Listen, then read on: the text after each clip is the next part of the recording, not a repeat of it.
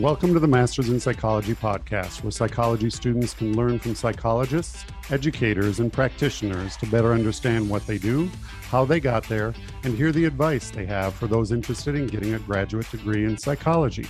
I'm your host, Brad Schumacher, and today we welcome Dr. Adriana Popescu to the show. Dr. Popescu is a licensed clinical psychologist, addiction specialist, and empowerment coach with over 25 years of experience in the mental health field. She is also a certified hypnotherapist, brain spotting practitioner, access consciousness facilitator, and neuro-emotional technique practitioner. Today, we will learn more about her academic journey and experiences leading to her opening a thriving and successful business in California, which is creating a life of infinite possibilities for her clients. Dr. Popescu, welcome to our show. Hi, Brad. Thanks for having me. Happy to be here with you all today. Thank you. And I appreciate your patience with me pronouncing your name correctly. It's a mouthful. Okay. My whole life I've been dealing with it. No worries. Well, I wanted to kind of give you a heads up. We usually go through kind of your career academic journey first, and then we start talking about your passions, and you have a lot of passions based on our discussions and my research. So to start us off, go ahead and just tell us a little bit more about yourself. Sure. So I am a licensed clinical psychologist, an addiction and trauma specialist, and an empowerment coach based out of San Francisco, California, but also working with people worldwide. My journey, actually, I was one of the lucky ones who really knew early on that I wanted to do this work. My dad was a doctor, so I was already kind of oriented toward healing arts, and figured I'd be a doctor just like him. And when he passed away when I was a teenager, I realized like I wanted to actually go into psychiatry. That was my original plan. Psychiatry, because I wanted to help people with their problems, because when I was a kid going through those things, and there had been a really messy, ugly divorce prior to that and some other things, there was no one there for me. There was no one there to talk to. None of my friends had gone through what I'd been through. And so I wanted to be, and then naturally people would gravitate towards me, you know, when I was growing up and sought my comfort and advice and whatever. So I was like, oh, I could get paid to do this. Cool. I'm going to do that. So I ended up so I grew up on the East Coast, New York. I ended up going to Dartmouth for my undergrad and started pre-med. And, you know, I was pretty deep into it, about 2.5 years. And it was the combination of organic chemistry, which is the worst class ever. And actually starting to have internships in the field where I realized that, oh, psychiatry isn't doing therapy with people anymore. It's actually mostly just prescribing meds these days. I don't want to do that. And if med school is like organic chemistry, I don't want to do that either. So I changed course and realized, okay, I could do a PhD in psychology. And that was my plan. And then after college, I was going to take a year off. I needed a break. Some friends of mine's parents got a house in Vail, Colorado. They say, we're going to go there for the winter. You can stay for free in a house in Vail on the mountain. I'm like, of course, I'll be there. But that choice was a very fateful choice because it really changed the course of my life. I ended up actually staying in Colorado 5 years and became really, really ill in that time. And the doctors didn't know what was wrong with me. And so I got really depressed. I got really sick and decided to go to massage therapy school in Boulder, Colorado, because I just had this intuitive knowing that I needed to find out what else was going on with my body and to better understand bodies. I was kind of like always in my head. I didn't even realize like I had a body from the neck down.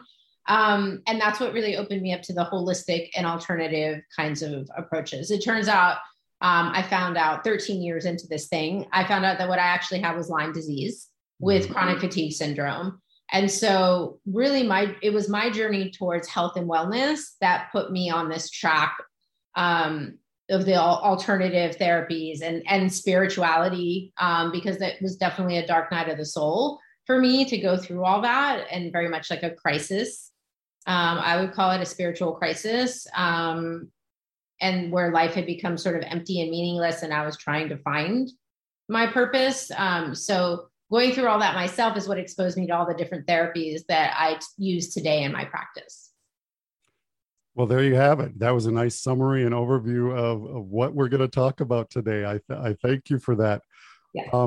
It sounds like, even though it was unfortunate that you had to go through those that time period, it actually pushed you in the right direction, where it helped you realize, hey, what else can I do for myself and for others, and how you're integrating that into your business today as well.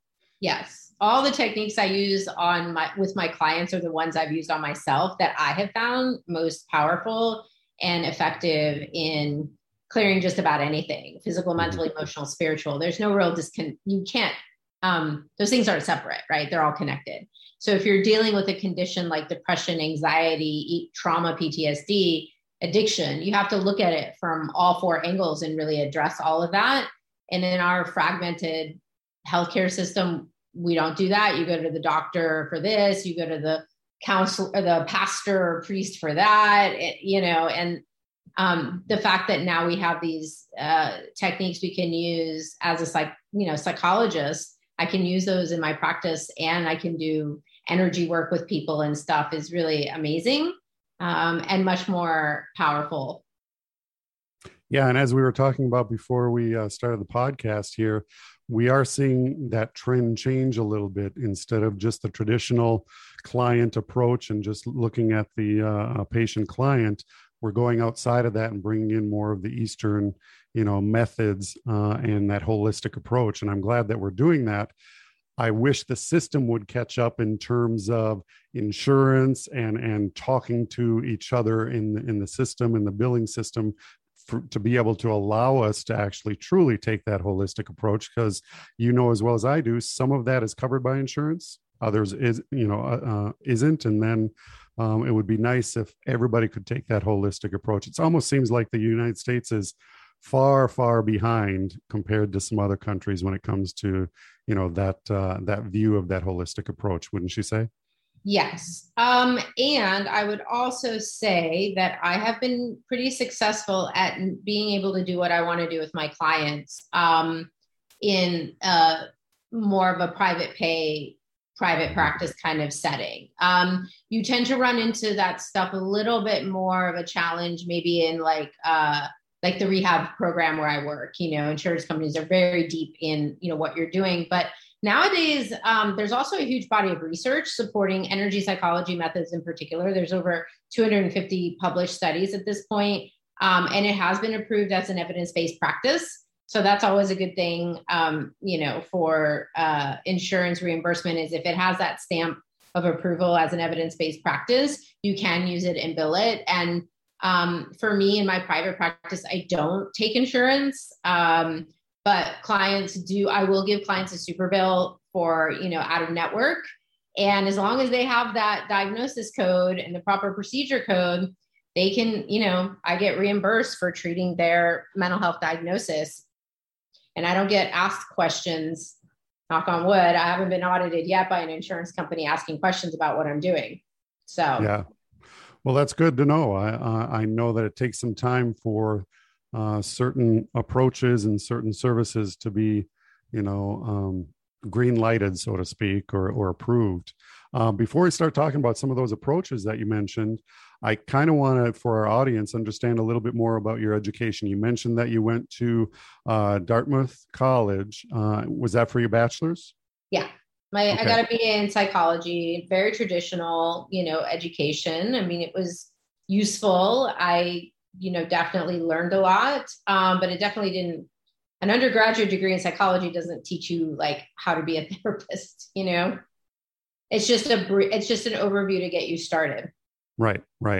And then, as you mentioned, you went to Colorado, went through a series of events that altered your plans. And when you originally went to Colorado, what were those original plans and how were they altered? I mean, I know why they were altered because of your experiences, but what was your original plan when you went to Colorado?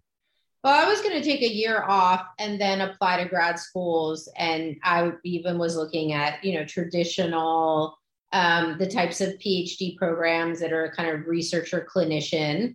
And part of the reason I wanted a PhD is because I knew I wanted to do different things. I didn't just want to see clients in private practice. That was actually never my aim.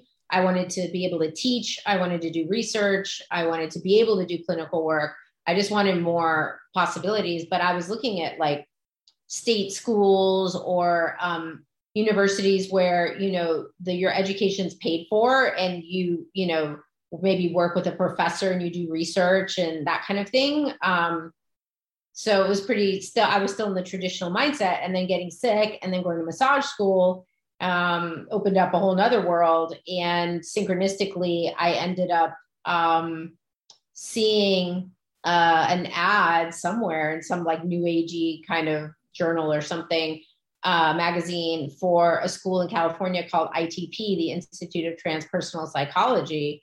And that just like lit my world up. I mean, it was sort of one of those moments where you just know. And I had friends in California, so I took a trip out here and had an interview at the school. And I mean, we sat cross-legged in a room, and I was like, wow, this is pretty cool. And I thought California's not bad. I had considered coming out here for college anyways, like, why not? And so I ended up applying and getting into the PhD in transpersonal psychology, where you get a master's along the way. The master's was in counseling psychology. Okay. After 3 years. And how long ago did you finish up with your PhD over at the ITP, which I believe is now called Sophia University? Yes. After I left, they went through a whole thing, and, the ownership changed and a lot of upheaval. But at the time, I graduated my degrees from ITP, and it was in 2006. So it took me, they said, the program's 5 years, but it took 8.5 years for me, for a few different reasons. One, I was not financially able, like I had some money going into it that I had inherited from my dad when he died, that managed to cover my expenses. So I didn't have to work the first 3 years, and then the money ran out and I had to start working full time. So that was part of it. Another thing was I got in a really bad car accident that kind of messed up my neck and shoulders. So typing was hard. Then there was a problem with my dissertation chair, and he got let go from the school. So I had to start all over with a new person. So there were like things along the way that made that process a lot longer. So the one piece of advice I would have for people considering a PhD program in anything, but especially psychology, is one, it's way more intense and time consuming than you ever imagined. Like I thought it would be easier to get a PhD than go to med school. I wouldn't say that now. And I would really urge people to consider if that's the route you want to take. Like, what do you really want to do with a PhD? Because if you just want to like do therapy with people, you can easily do that with a master's, and it's a lot less work. Writing a dissertation, which is for me was like a 200-page paper, it's a book, it's this thick, was such an ordeal. And so many people drop out and don't finish their dissertations. And in my class of 31 people, I don't even know how many actually graduated with a PhD, but I'm going to guess it's 10 or less. And in the 5 years, only 3 people were able to get their degree in 5 years because they were financially supported by someone else. They knew what topic they wanted to write their dissertation on from the beginning, and they got a really early head start. But for me, it took 8.5 years. So I finished in 2006. Okay. And you started to say some recommendations and advice for those who want to finish their PhD or go for their PhD. Another thing that I'd add is, depending on where you want to practice or what you want to do, find a program that is APA accredited as well. Any other bits of advice or thoughts on that? Mine wasn't. Okay. So actually, I might disagree with that. I actually don't think APA approval is necessary, but again, depends on where you are. Because it depends. Look up the licensure laws first. California does not require APA approved schools or internships in order to get licensed here. Our school was WASC approved, which is Western Association Accreditation, whatever, and that was sufficient. So I've never had a problem not coming from a school that was APA approved. However, it would be a problem if I wanted to work for somewhere like the VA. And some placements, some organizations only hire people who have that APA approval. But I'll tell you something else that I didn't expect either, that I was surprised. I remember when I was looking at jobs coming out of grad school, that actually having a PhD made me overqualified for a lot of agency jobs, especially nonprofits who can't afford to pay a PhD to do therapy with clients. So they can afford a master's level clinician, a social worker, or MFT, or now we have the LPC, credential. But I actually was surprised, like the county that I was in, Santa Clara County, I went to a job fair there and they're like, oh yeah, we hardly ever hire psychiatrists or psychologists because they're too expensive. Right. So another thing to be aware of. No, very good points. I, after talking with so many different people, each state has their own licensure procedures and requirements. So that's a good point that depending on what field and what you want to do with it, and then where you want to practice really comes into play regarding that. So I read throughout your website and some of your online social media that you were trained in a variety of things, and you kind of alluded to that during that time period. Massage therapy, you already mentioned, meditation, chiropractic, muscle testing, and then, of course, nutritional supplements and some other approaches, which we're going to talk about a little later on. Tell me more about how and why you kind of got into more of the Eastern philosophy, the shamanic traditions you mentioned, somatic psychology, and then you even took classes in Aikido and yoga. So it sounds to me like you were just on a search for any kind of way to help improve yourself, and then therefore apply these techniques to your clients in the future. Well, it was all offered as part of my grad program. See, okay, so good. Like the degree was in a PhD in transpersonal psychology, and I completed the clinical requirements to become licensed as a clinical psychologist for the state. But what really appealed to me about ITP was not all those classes. It was the Eastern. It was the fact that we were required to do a year of Aikido and a year of yoga. Creative expression, shamanic journeying was a class we took. We had group process for 2 years. I mean, that was where we were all, working with each other. It was very experiential, especially the first 2 years were super experiential. I learned, meditation, altered states of consciousness. I had a class in past life regression. I mean, they were so influenced. The founders of that school were so influenced by Eastern approaches, and one guy was a Sufi, and the other guy has been big in the psychedelic, movement. So, and a lot of those professors were around in the 60s and 70s for all of that, Esalen and all of that consciousness expansion that was happening back then. So I was drawn to that. That's where my interest and curiosity was. And so I wanted to be taught by people who had discovered those things and done really interesting research. And I learned about psychic phenomenon, which really isn't all that unusual. There's a ton of research on that. I didn't know that either until I took a class in parapsychology. I mean, it was super interesting to me. And much more interesting than some of the traditional psychology classes. Well, it sounds like it. I'm actually interested in a lot of that stuff as well. In retrospect, when you look at your education, and especially when you went into the graduate program, what were the most important factors that you were thinking of back then when you selected ITP? Well, it was what I was interested in. I mean, mm-hmm. I didn't need a big name school. Look, I graduated from an Ivy League school. That's opened a lot of doors for me. Let's be real. I mean, it does. I don't need to prove myself any longer though. Do you know what I mean? I didn't need a PhD from Stanford. I have my Dartmouth speaks for itself. And so I knew I could do something different. And I was also wondering, what could I do? Because I really liked massage school, and I liked working with bodies, and I liked doing healing with bodies and hands-on energy work. And I kept wondering, how could I integrate that with what I'm learning in more traditional, mental health, talk therapy? How can those come together? So I probably had that in the back of my mind as well. But it was really, there wasn't a lot of debating about it. It was honestly I found that ad for ITP.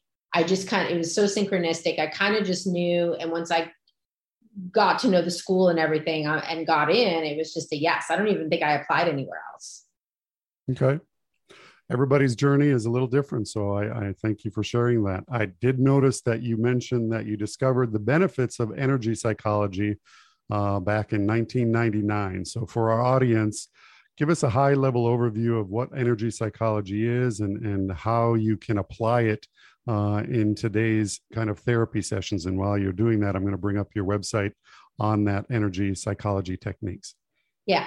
So energy psychology is kind of a broad umbrella of different techniques that are working with the energy fields of the body. So that includes the meridian systems from traditional Chinese medicine. You have a picture there of the chakras, which comes from traditional Indian medicine, and also the biofield. So the aura. And there's a variety of different modalities. Some are hands-on, some are not, that are working to basically clear the energetic blockages and imbalances that are creating the state of dis-ease or discomfort. Because if you go by traditional principles, traditional Chinese medicine's been around for 5,000 years. The basic premise is that energy or chi flows through our body along these certain pathways.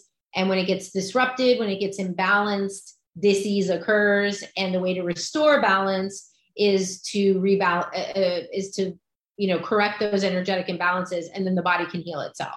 So if you went to a traditional Chinese medicine with anxiety or depression, they wouldn't be talking to you about your problems. They'd be looking to see how the energy is flowing in your body. They might look at your tongue and your pulse and some other things, and they would be using acupuncture or herbs or something like that, right, to balance the energy that's out of whack, and that would then alleviate the discomfort that's coming from the anxiety or depression or whatever it is. So a lot of it is based in that principle. And what I liked about that is that, it's like the body has the capacity to heal itself. For where I was at, with my conditions, like Western medicine had so little for me. All they really could have had to offer me was, well, we could put a PICC line in you and put you on IV antibiotics for the next year, and maybe that'll help. And that was so not what I was interested in. And I knew inside that I could heal myself of this thing if I could find the right methods. And so again, synchronistically, at the student lounge one day, I found a flyer for an energy psychology conference in San Diego. And again, just knew I had to be there, and drove down and blew open my whole universe with what I learned there. Yeah, it sounds like it. And then you've been applying it ever since, and you actually started applying it to your doctoral dissertation. Yeah. I think it was entitled Be Set Free Fast, the use of innovative psychotherapeutic technique to improve self-esteem in a dually diagnosed population. So I'm going to put you on the spot and ask you if you can remember back then the highlights of your study and what you found. Yeah, you never forget your dissertation. It haunts you. No, no, it was actually a really cool study. So I had started my internship working at a place called Catholic Charities in San Jose, California. And they had, I don't know, again, I was sort of intuitively drawn to chemical dependency. I knew there were a lot of jobs in that area, and I knew a lot of people who had addiction issues. So it hit close to home. And so I specifically sought out an internship that had that. And while I was there, when I realized I had to start working full time, I eventually got a job there and, moved up to management over the years and all that. I realized I needed to do a dissertation that included my clients at work, because there was no way I was going to be able to recruit people outside of it or have the time or bandwidth. So how could I create a study based on what I'm already doing? And Be Set Free Fast was a technique that I had learned at that first conference with Dr. Larry Nims, who's amazing. And he agreed to be on my committee and help me construct this study, working with this clientele I was already working with. Dually diagnosed means with an addictive disorder as well as a mental health condition. And so what I found in the study was we would call it a pilot study, but basically the Be Set Free Fast group got that technique in the individual therapy sessions, of which they had 10 across, like a 3-month span. versus a group that had regular supportive talk therapy. And then we looked at various measures of the severity of their addiction, their mental health symptomology, and their level of self-esteem. And I got statistically significant results that showed that the BSET free fast group did get better results that were maintained at follow-up, which was like 3 months later, more so than the control group. And it happened to be that the BSET free fast group actually was a more severely mentally health impaired group. Like I had more schizophrenic type diagnoses and bipolar, more severe conditions than I did in the control group. So I think that makes it even more powerful. Fast forward now, however many years it's been, 15 years, and that's the population I'm still working with. I'm the clinical director at a women's dual diagnosis treatment program where now, everyone, the staff, the clients, they all learn BSET free fast. They learn EFT tapping. We do some access consciousness stuff. We have Reiki there. I mean, I got to design a program based on like all these tools that I love and use and have found so helpful, and was able to create that, in a clinic, which is cool. Well, you summarized it very nicely. I know that you had mentioned elsewhere on your website that you believe that self-esteem is one of the underlying issues that you are seeing and a commonality between and among all of your clients. Can you talk a little bit more about, you thinking and believing that self-esteem is at the core of some of the, I wouldn't say necessarily problems, but issues that people come to you about? Yeah, actually, I would distill it down even further and say it's about the subconscious beliefs you hold about yourself. And most of us are functioning from core false beliefs. Mm-hmm. And judgment itself, self-judgment or judgment in general, is the greatest source of human suffering. Mm-hmm. And so people are judging themselves, usually with this like a core false belief of I'm not enough, I don't deserve to be happy, something along those lines. That's driving everything they're creating in their life, because your point of view creates your reality. So if you believe those things to be true, even if in your like conscious or cognitive mind, you're saying, no, I really do want to be successful. I really do want to get off drugs and alcohol. If you've got a subconscious program that's saying otherwise, you're not going to be able to be successful. You will continuously sabotage yourself. And the problem with traditional talk therapy is it's like a dog chasing its tail. You may get the awareness that you have those beliefs, but you're not actually able to change the energy of them with just this part of your mind, because usually there's all these emotions and traumas associated with it, with why those beliefs came into play in the first place. That's the more primitive parts of your brain. That's your mammalian brain and your lizard brain or reptilian brain. Now we know with brain science, we know so much more about how all that works. We actually understand better how energy psychology works. With some of the techniques I'm using, you're addressing the amygdala. You're addressing the emotional center of the brain. You're also addressing where trauma and emotions are stuck in the body. That's what's required to shift the energy of those beliefs, is doing these other approaches. And that really has been a theme throughout my work. And I even have a book coming out, hopefully this fall, called What If You're Not As Effed Up As You Think You Are? Which is all about that, right? Like how our beliefs come into play and how we can change them. Right. I like the title of the book. And the first thing that came to mind when you were describing that was it's more than just self-talk, because if you don't thoroughly believe and truly believe what you're saying, that's all it is. It's just talk. It's not going to make any changes in your mind as well. So it's interesting that you brought that up, and it's a different viewpoint. Instead of positive, self-reinforcement or positive self-talk, you have to get at the root of it first before you start talking about that. Well, I believe his name is Nathaniel Branden. I still have his book over there somewhere. Yeah.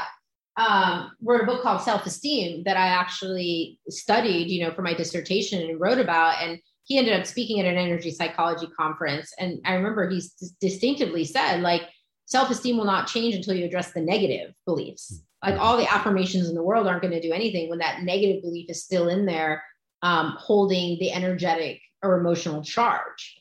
Mm-hmm.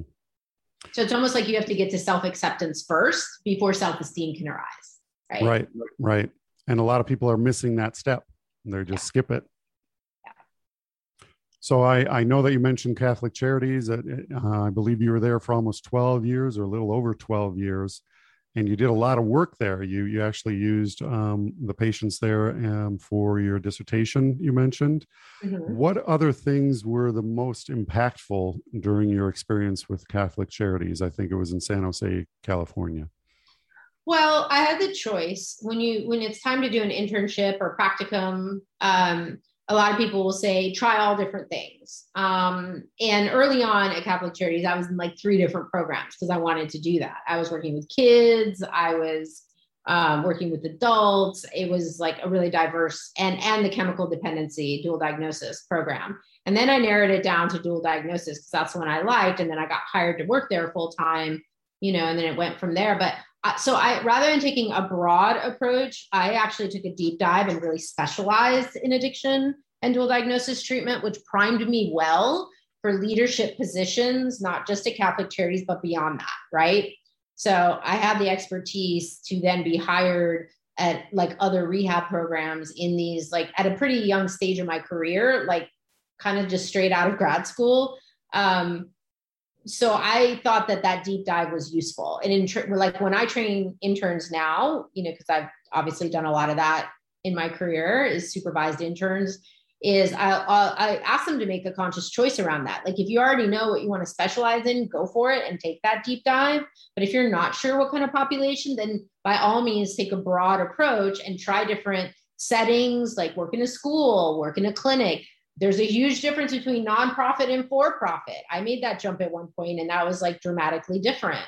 Try the different, sample it all. It's like a buffet, sample it all until you get clarity around who and what you like working with. But for me, it was clear early on. So I appreciate that I got to stay with one place for a long time, get the expertise, kind of go up the ladder, so to speak, get into a management position, and then really what happened is they couldn't afford to pay me anymore once I was a licensed psychologist, and I wanted out of the peninsula, down there. I wanted to move up to the city anyways. And so that was a good time for me to really go try something different. Well, I applaud you for almost reading my mind, because my next question was, what advice would you have for those who want to enter and move up within these type of jobs? You already mentioned, take that conscious approach and think, well, do you know what you want to specialize in? If not, then do that broad approach, because based on your vita or your work experience, I see that you worked your way up from intern, as you said, to program manager, to director of outpatient services at Marin Services for Women in, is it Green Brea, California? Yeah. And so that's very good advice. Anything else comes to mind for graduate students who want to move up in different positions? I think you need to be real with yourself about whether or not you have like the administrative skill set and interest, because there's a lot of great clinicians out there that are horrible administrators. And that's notorious in our field. Very few people actually have the business sense or who like doing the business side of things. I was somebody who was really good at both. And I also have some natural leadership skills. So it came really easily for me. But if you don't like managing people, or if you're not super organized and like doing the paperwork, I mean, because, when you're an administrator, you're deep in audits, you're like dealing with budgets. I mean, a lot of it is not fun for folks. And it wasn't always fun for me, but I was good at it. So I think you need to be honest with yourself around, like, do you lean more towards just wanting to do clinical work? The other thing I realized along the way was, I said I liked, I thought early on I would want to do more research. Research is an ordeal too. I'm like not interested in that. I just recently published a paper actually at someone's request for the Energy Psychology Journal about our work at the rehab with energy psychology. And it was bringing me flashbacks of writing my dissertation. I'm back in the APA manual. Like, does the comma go here? And if I have more than 5 authors, it's too much form and structure for where I'm at. And like at the stage of my career, it's too confining and it's not interesting to me. So I like, research is great, but it's not my wheelhouse anymore. Well, everybody has their own niche, and I'm glad that you realize that. But it speaks to your experience and your coaching ability, where somebody pleaded for you to go ahead and get that published and get that out there for everybody else to benefit from. I know in 2012, you kind of mentioned this a little bit. You decided to leave and then go into practice full time. What led you to make that decision and that change? I was burnt out. I mean, look, addiction work, dual diagnosis work is like not easy. And I had 12 years of it at that point. I was burnt out. It's very intense. It's a huge amount of trauma. You have to really be mindful of vicarious traumatization, compassion fatigue, all that kind of stuff. I realized along the way, I'm an empath. I'm a highly sensitive person. That was part of why I was so sick, actually, because I was constantly taking on the pain and suffering of others. So that was going on. And there was some toxic work environments, bad leadership. I was tired of that. I didn't want to be part of that anymore. So yeah, I said, it's time for me to be my own boss. My income almost doubled, I think, in that first year when I did that, because I'd also hit a ceiling with kind of like, once you get to like a clinical director position or, director position, there's no really where else for you to go and still have any kind of clinical. You could be an executive director, but then you're really not doing any clinical work. And I didn't want that. I didn't want to be a straight administrator. So private practice gave me a reprieve. It increased my income and it let me do what I wanted. At that point, I was like, I'm sick of doing what everyone else wants me to do, whether it was the agency itself and the leadership, or whether it was like third-party documentation, it was insurance companies, it was Medi-Cal. I was sick of all of it. And I just wanted to be my own boss. So for 5 years, I kind of hid out in my office and just did what I wanted one-on-one with clients. And that was great. And I didn't ever think that would happen because I always liked working collaboratively on a team. I like working with other people, and I like the diversity of an agency job because I do admin, I do training and supervision of interns. I did get to do some clinical work myself. I run groups. It's like, it keeps it interesting for me, right? Because I get bored otherwise if I'm just doing one thing. And then, somebody who had taken some workshops with me had told me she's starting her own rehab and she would love me to teach an energy psychology group there. And that sort of morphed into, and until we get a clinical director hired full time, can you just be our interim clinical director as we get launched? And that was 4 years ago. And I'm still the clinical director because I like what I'm able to do there. I was able to create a whole program around, some of the best techniques and creating curricula and hiring people and training them to do this work. And we just get such amazing results because, and I'd always had a vision somewhere in the back of my mind that I was going to have my own center someday. And I'm working on that too. There's something in the works around that. Yeah. Well, you mentioned something earlier that I want to get back on because, or touch base back on the business aspect of running a business. And what were some of the biggest challenges that you faced when you did go into private practice full time and then had to wear multiple hats? You had to be a psychologist, you had to be an administrator, you had to be clinical director, PR manager. What were some of the biggest challenges for you when you went through that experience? Well, they don't teach you in grad school how to run a business, unfortunately, and they should. Luckily, in massage school, I actually had a business class where we had to do a business plan, and I had some education around that. But I think that's really important and missing in most programs. And again, most people don't like marketing themselves. I didn't like it either. But I was lucky in that when I left, it was a very calculated move to leave my last rehab job. I had enough clientele that I knew would come with me so that I knew I could make it financially in the beginning. But it's nerve-wracking. I mean, it's ebb and flow. There's sometimes cycles and sometimes not. You can't really predict in 1 month what your income's going to be. And one of the worst parts of it, honestly, is you lose the benefits. You no longer get paid vacations. So now, even now, all these years later, like somebody just said to me the other day, like, you're so busy, why don't you take a day off? Like, because a day off is going to cost me X amount of dollars. I know exactly how much money I'm going to lose if I take a day off. And when you go on vacation, not only is it the cost of your vacation, but you're losing all that income that you're not making.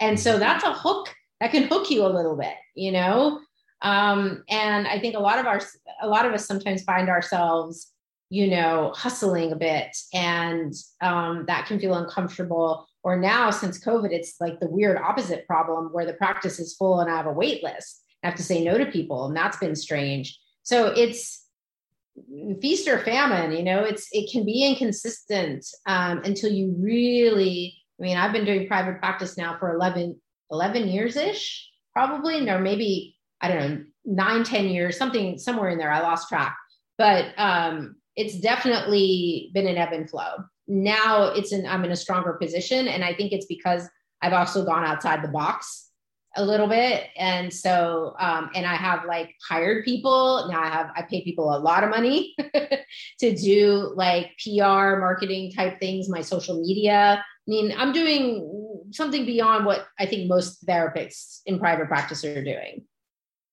So in retrospect, if you had to do it again, what kind of advice would you give yourself or other people if they wanted to start their own business? Obviously, learn more about how to run a business. Anything else? Hire people to do it for you. Hire people to do the parts that you're not good at and that you don't like doing. And if you do if you take insurance and you don't like dealing with the billing process, hire somebody to do it for you. If you're bad at promoting yourself, then hire somebody to do it for you. And a lot of things, I thought the people who started in grad school with like a private practice, I forget what they call it, like being a psych assistant or whatever. I thought those people had a harder time. I mean, yeah, they learned how to develop a practice, but they never made the connections. Like so much of my success comes from like word of mouth. Like my referrals come word of mouth because I'm known in my community because I've worked at agencies and I know the rehab community and the addiction therapists and stuff like that. When you are only in private practice from the beginning, you kind of miss out on that. I also felt like those people missed out on their time in the trenches, like working in a psych hospital, working in group homes with adolescents, working in group homes with severely mentally ill people showed me like that work was really hard, but it also showed me how severe like mental illness can be. And I think if you're doing like a private practice with like the worried well, or, a higher functioning population, you kind of miss out on that training and experience. That's just my interesting point of view about it. So I don't know, just like ask people. If you're not sure, seek out mentorship, seek out guidance from people in the field, and try different things until you get clarity on what it is that's, going to work for you. Very good advice. Thank you. We talked about energy psychology earlier. Now I'd like to switch and talk about access consciousness. And while you're talking about that, I'll bring up the website with your page on this topic as well. Okay. Access consciousness is a modality that's been around maybe 35 years now, 30 years now. Not really developed by psychologists or mental health practitioners, although there are a number of them who use these tools. But developed by like a regular guy and later on a chiropractor who were looking to empower people and who had tried a whole bunch of techniques under the sun and discovered that this combination of hands-on energy work and verbal facilitation was creating a lot of change for people. And I just loved like the tagline, empowering people to know that they know. That's so in alignment, with how I see things. I'm not here to fix you or heal you. I'm just a catalyst to your own healing. And I have a lot of tools and questions to offer you that many of which come from Access because they're really simple, basic tools that I've found super helpful in working with clients. So yeah, I love doing that work. It kind of like infiltrates everything that I'm doing. And the book that's coming out has a lot of Access tools in it. I know that when I went to a chiropractor, he would actually use, touch points on my body and not only my head, but certain parts of my body during the therapy. And at first I wasn't I said, what are you doing? And other than, correcting my spine and everything else, he was doing other things to test to see. And now that I see this, it kind of makes a little bit more sense that that's probably what he was doing even back then. It's an interesting area. I really found it fascinating to look at each of your different websites, web pages on your website. The other thing that kind of stood out since I'm on the website right now is, your services and your modalities. And of course, you have the traditional psychology and then the energy and access. And then let's move over to the talk to entities and tell me a little bit more about that, because that is something a little bit different that many people may not even be aware of or even heard of yet. Right. So, talk to the entities. So I'm the therapist that talks to dead people.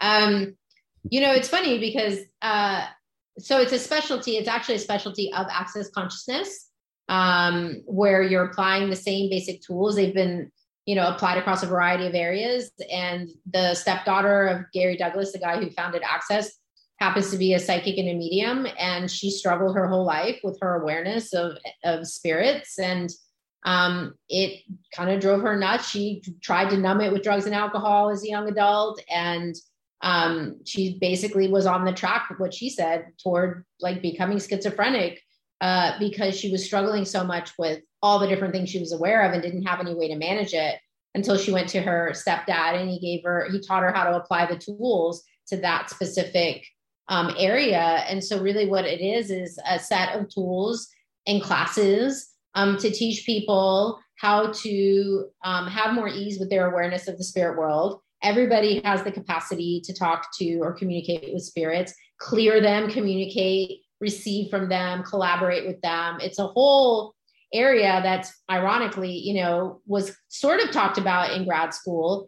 And then I found myself getting involved with this organization called ACISTE, ACISTE, the American Center for the Integration of Spiritually Transformative Experiences, which includes things like they call it after death communication, right? With being people who have passed or other types of beings, not just people who are human, and things like near-death experiences, out-of-body experiences, the whole psychedelic, profound, experiences induced by psychedelic assisted therapies, all of that, which was all stuff that we were talking about at ITP. And in fact, ACISTE's president, when I went and spoke at their conference a couple of years ago, was a graduate of ITP. And a lot of people in that organization ended up, affiliated with that. So I got involved with them, and there is an increasing, they have a certification program. So now I have a certification in assisting people with these spiritually transformative experiences, which can turn into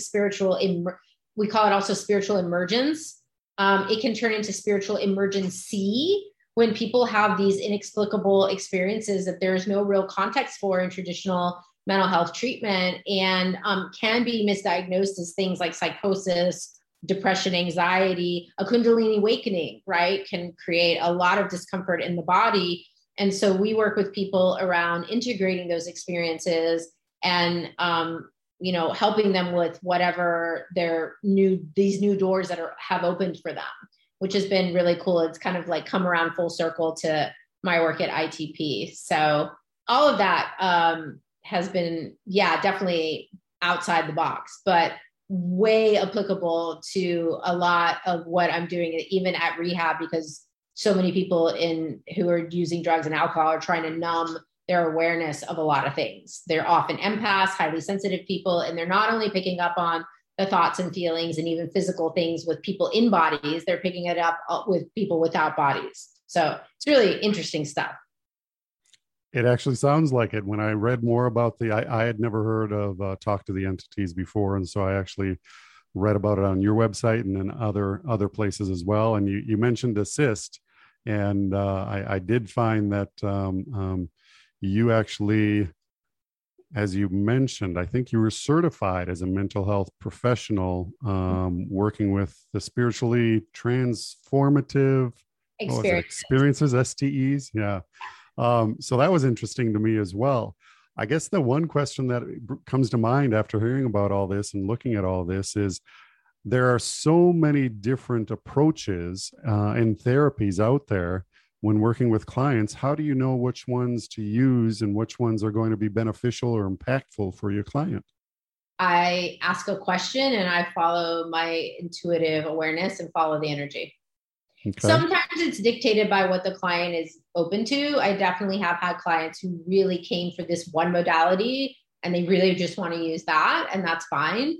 But mostly I get people that just want change and they're open to whatever, and they're into all this like woo-woo weirder stuff. So that's really fun for me, because I get to be, I get to be an artist with it, really. Or like, I don't know, the image that comes is of a chef who's like in the kitchen playing with different ingredients and like creating this like, amazing meal. Like I have so many ingredients to choose from, like it never gets boring. And I'm a lifelong student. I'm always learning new techniques and modalities, and brain spotting is a new one. And only in the last couple of years, and I'm loving it. I love the results we're getting with folks, especially with trauma, with this brain spotting stuff. It's super cool.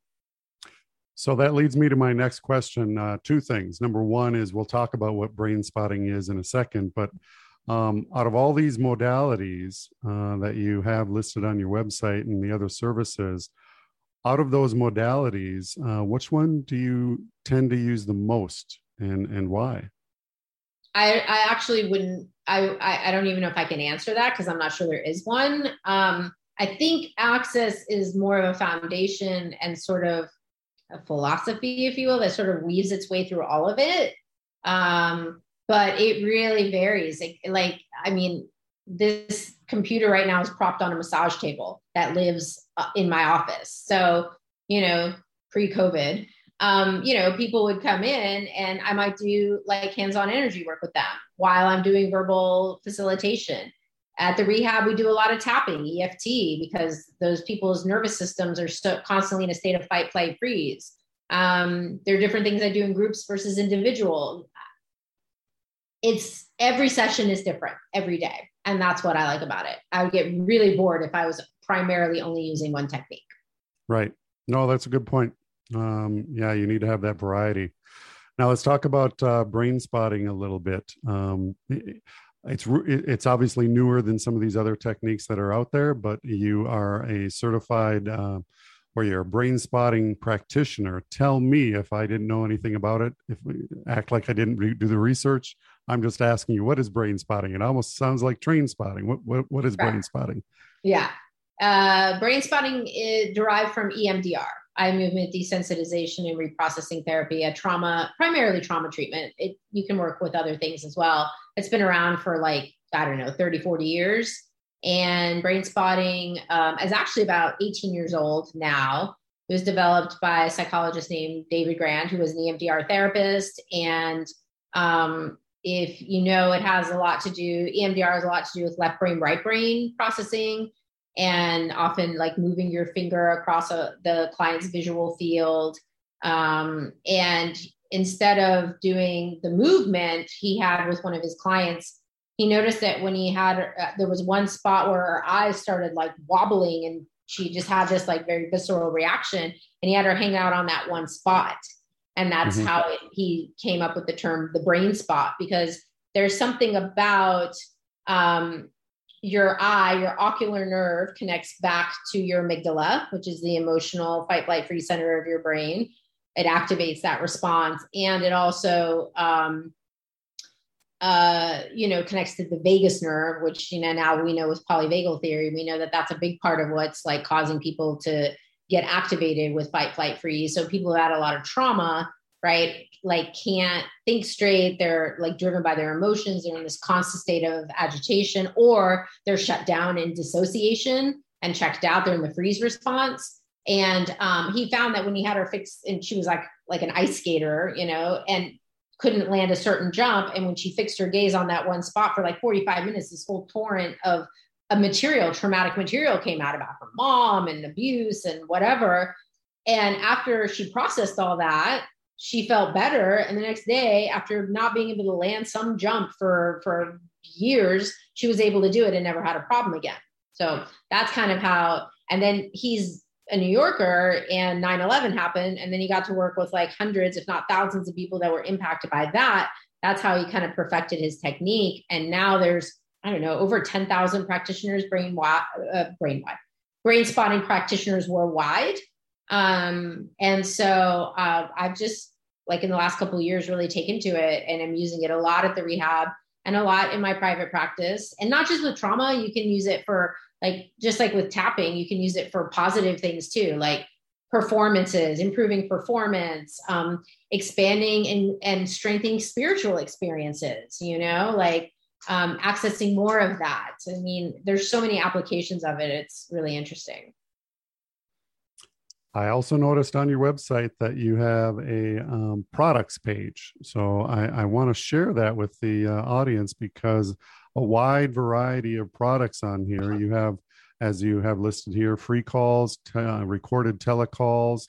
Tell me a little bit more about what those telecalls are. They were just different. Periodically I offer freebies, on a topic that maybe I find interesting. Yeah. Who or what is driving you crazy? And then I also do classes, right? Paid classes.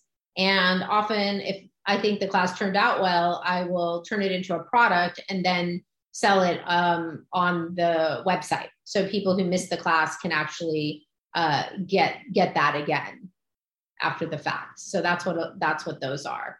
Okay. And then I see that you have some Talk to the Entities available here as well. Yep.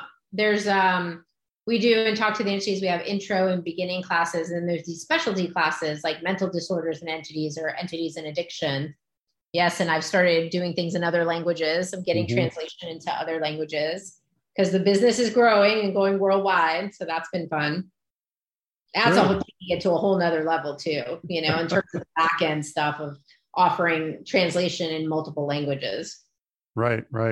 No, I that's the first time I've seen some of this offered in different languages as well.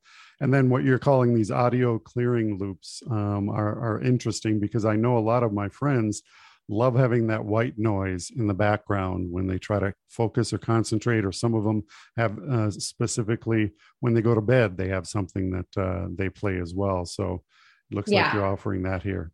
Yeah, these are clearings, access consciousness clearings. So asking a question, bringing up a certain energy, and then using a very specific clearing statement to clear those energies. So yeah, I have one specific to anxiety, and morning is kind of like the sort of the vibe of it is like clearing all that yesterday was, and like, what do I want to create today? And what would it take for today to turn out greater than I could imagine? And, just body things and money things, and just inviting more abundance and, things, kind of like setting a positive tone for your day. Sure. And then for our audience and even some of your current or prospective clients, I'll kind of switch over. You have your own podcast as well, and you have some of the recent ones. Now, this recent one that was actually on here, I started listening to that a little bit. And then you also have it listed on some of your social media here as well. And so tell me, I'm just curious for my own edification, the healing power of the scalar light. Tell me what that's about. Yeah, that was cool. So I interviewed this guy who has developed this technology based on really Nikola Tesla's work. It's very quantum. A lot of these like modalities are very much at the forefront of like where science and spirituality meet in this quantum realm, where they're, like we're energetically, we're all connected, and time and distance isn't even an issue. It's really fascinating stuff. And he's developed this technology where they take photograph, like you send them a photograph of yourself, and it like the device is beaming this scalar energy, which is different than electromagnetic energy. And he explains all that in the podcast. And that it's basically like the energy of healing. It's what like we're doing with Reiki or any kind of hands-on work. And he's found a way to transmit it again in this quantum kind of way by beaming that energy at the photograph, this healing energy. It actually creates healing in the person's body and field and all of that, much like the prayer to distance stuff. And there's actually people don't realize there's a huge body of research on all these things. It's not just like woo-woo stuff. Like there's actually science behind it. And I would highly recommend if you're interested, IONS is a great organization. The Institute of Noetic Sciences, they're a great organization that is doing a ton of really innovative, really strongly scientifically, like rigorously sound studies on psi phenomenon. So Dean Radin, who's written a number of books, really is at the forefront of that research. And they've got some cool stuff out there, including stuff about like channeling and mediumship and like after death communication, like all of that stuff as well. I mean, there's so many like thousands of documented cases of that stuff. So yeah, they've done some really interesting studies there. It sounds like it. I'm just speaking from my personal experience, but if I hear something that sounds kind of out there, voodoo type of thing or something like that, you almost automatically dismiss it because it's not in the mainstream. Yeah. And, we have to remember that a lot of things weren't in the mainstream and it took time for them to become mainstream. So a lot of these are becoming more mainstream. I remember when you putting the needles into acupuncture was, oh my gosh, what are you doing? And now it's actually more accepted, and that's been around for centuries in other cultures and thousands, 5,000 years. Yeah. And yoga, right? Like yoga is like so trendy now, but it wasn't when I was a kid, Right. So it was for hippy dippy people. Right. So you've discussed a lot of things. You're keeping busy. And like you mentioned a couple times, you have to keep busy because otherwise you're going to get bored, and the variety of your jobs are what keeps you going every day. So if you had to narrow it down, what do you love most about your job? Empowering people to know, empowering people with these tools and techniques that allow them to change anything in their life that's not working. Whether it's a coaching client, a therapy client, whether you're so effed up, you ended up in rehab, or whether you're already like really successful and want to just hit the next level, like the tools are the same. I use the same tools with all my clients and they all create change, profound change. I think people sometimes don't realize, like they come to me for this like one issue, and then here we are 5 years later, like working on like everything in their life. Everything in their life has changed. We've covered so many different areas. It isn't always like that. But I definitely have long-term clients who we've worked on every single thing in their life, and their life is completely different in like really amazing, like magical, miraculous ways. And so empowering people to know they're not effed up, empowering them with these tools that can change anything, that to me is my greatest joy. And it happens across a variety of formats and settings. What are some of your plans, future plans and goals? I know you mentioned that you wanted to have a clinic or you wanted to have something else out there, but what are some of your future plans? I'm working on developing my own trauma treatment center, where we're going to take the best of the best and bring them there. I would love, to be able to travel the world more. COVID's kind of put a stunt on that. I have done that in the past and facilitating classes and workshops. I'd love to do like more retreats, like going to beautiful places and creating a healing space where we bring in all different modalities and, like good food and just like nature. I mean, there's so much healing in nature, more of that. Love to grow the podcast and get these tools out there in the hands of more professionals. I like training and working with professionals too, right? So that they also know that this stuff is out there and how they can use it with their clients. And just creating more consciousness in the world. We're living in some pretty intense times. There's a lot of crazy stuff. We're in a revolutionary time. I really think things are shifting in a massive way on this planet right now, and it's really uncomfortable for people. So like supporting people through that process, it's also a very traumatic time. So I think it's very apt for the center to come into existence at this, in this near future. And then the book, like what will the book create and where will that go? So, yeah. I have a few other kind of fun questions that I ask most of my guests here. One of them is going to be challenging for you based on talking with you for about an hour here now. First question is, what is your favorite term, principle, or theory, and why? I think what I said earlier about like from traditional Chinese medicine, that the body has the capacity to heal itself. We have the capacity to heal ourselves if we're just given the right tools. It doesn't come from an external thing. It doesn't come from a pill or some other, thing, like that can be part of it, but the healing comes from within, that's what, and we have to just, and there's a Rumi quote on one of my website pages. Your task is not to seek for love, but to seek the barriers, to remove the barriers you put up to it.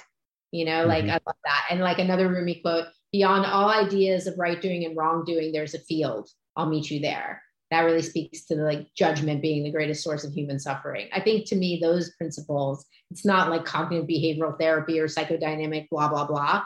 Like, yes, I use all that. And I think there's some great theories out there, but it's more that those nuggets of wisdom that really speak to me the most, that especially the ones that are in an empowerment, field. And speaking of wisdom, I usually ask, what is something new that you have learned recently? I think the brain spotting and really a lot more about the science, like the science of trauma, polyvagal theory. Like we didn't really know all that. We didn't with tapping in the beginning, it was much more about the chi and the energy flow. And now we know like the neurotransmitters are getting affected and this part of the brain's impacted. We put people's brains under MRIs and we can see, what's happening and how these techniques are actually changing the brain's function. We're rewiring brains. I think the science part has been newer as we've developed the technology to be able to measure people's brain waves and different things. What I've learned from two different previous guests, is one, the healing therapy of working with horses. Oh yeah.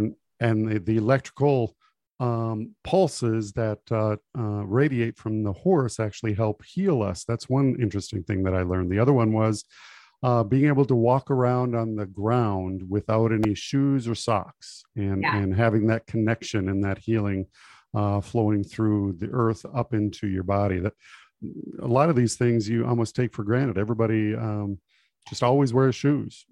Take them off and walk in the grass. That's why a lot of people are saying that. So it's interesting.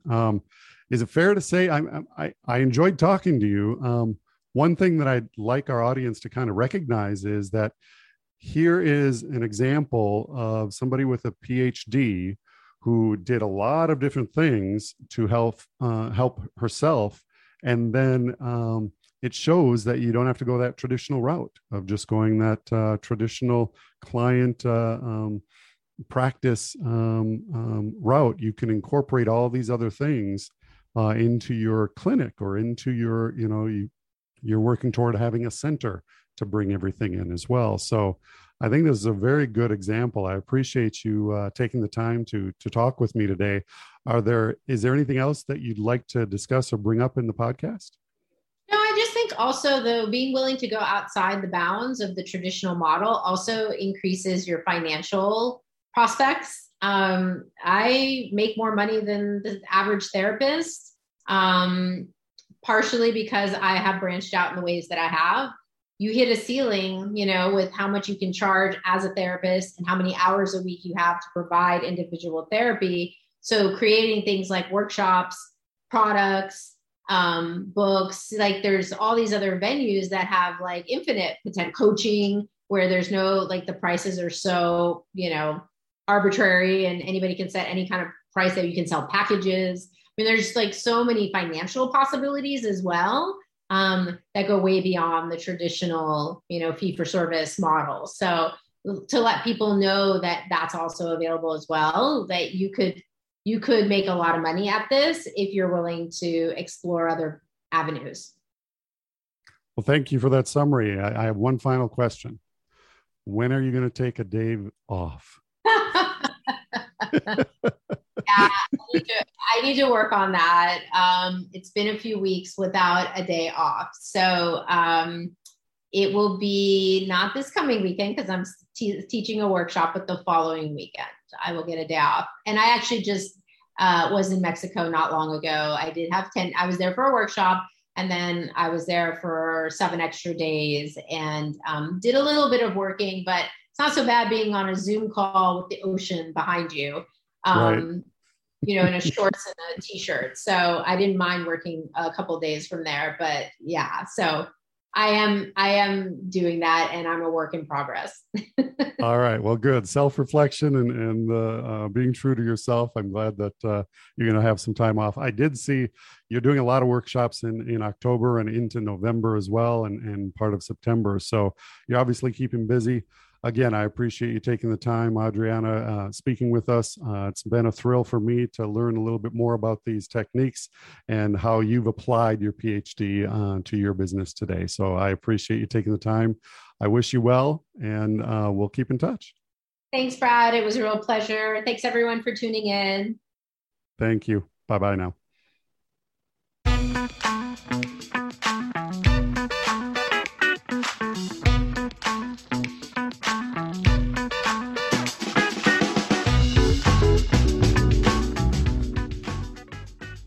Thanks for listening to the Masters in Psychology podcast. If you want to learn more about our guest or listen to other podcasts, you can visit our website, mastersinpsychology.com, where you can search through all of the schools in the United States that offer advanced degrees in psychology. You can also find us on Facebook, Twitter, and LinkedIn. And remember, if you enjoyed this podcast, please like, follow, or share.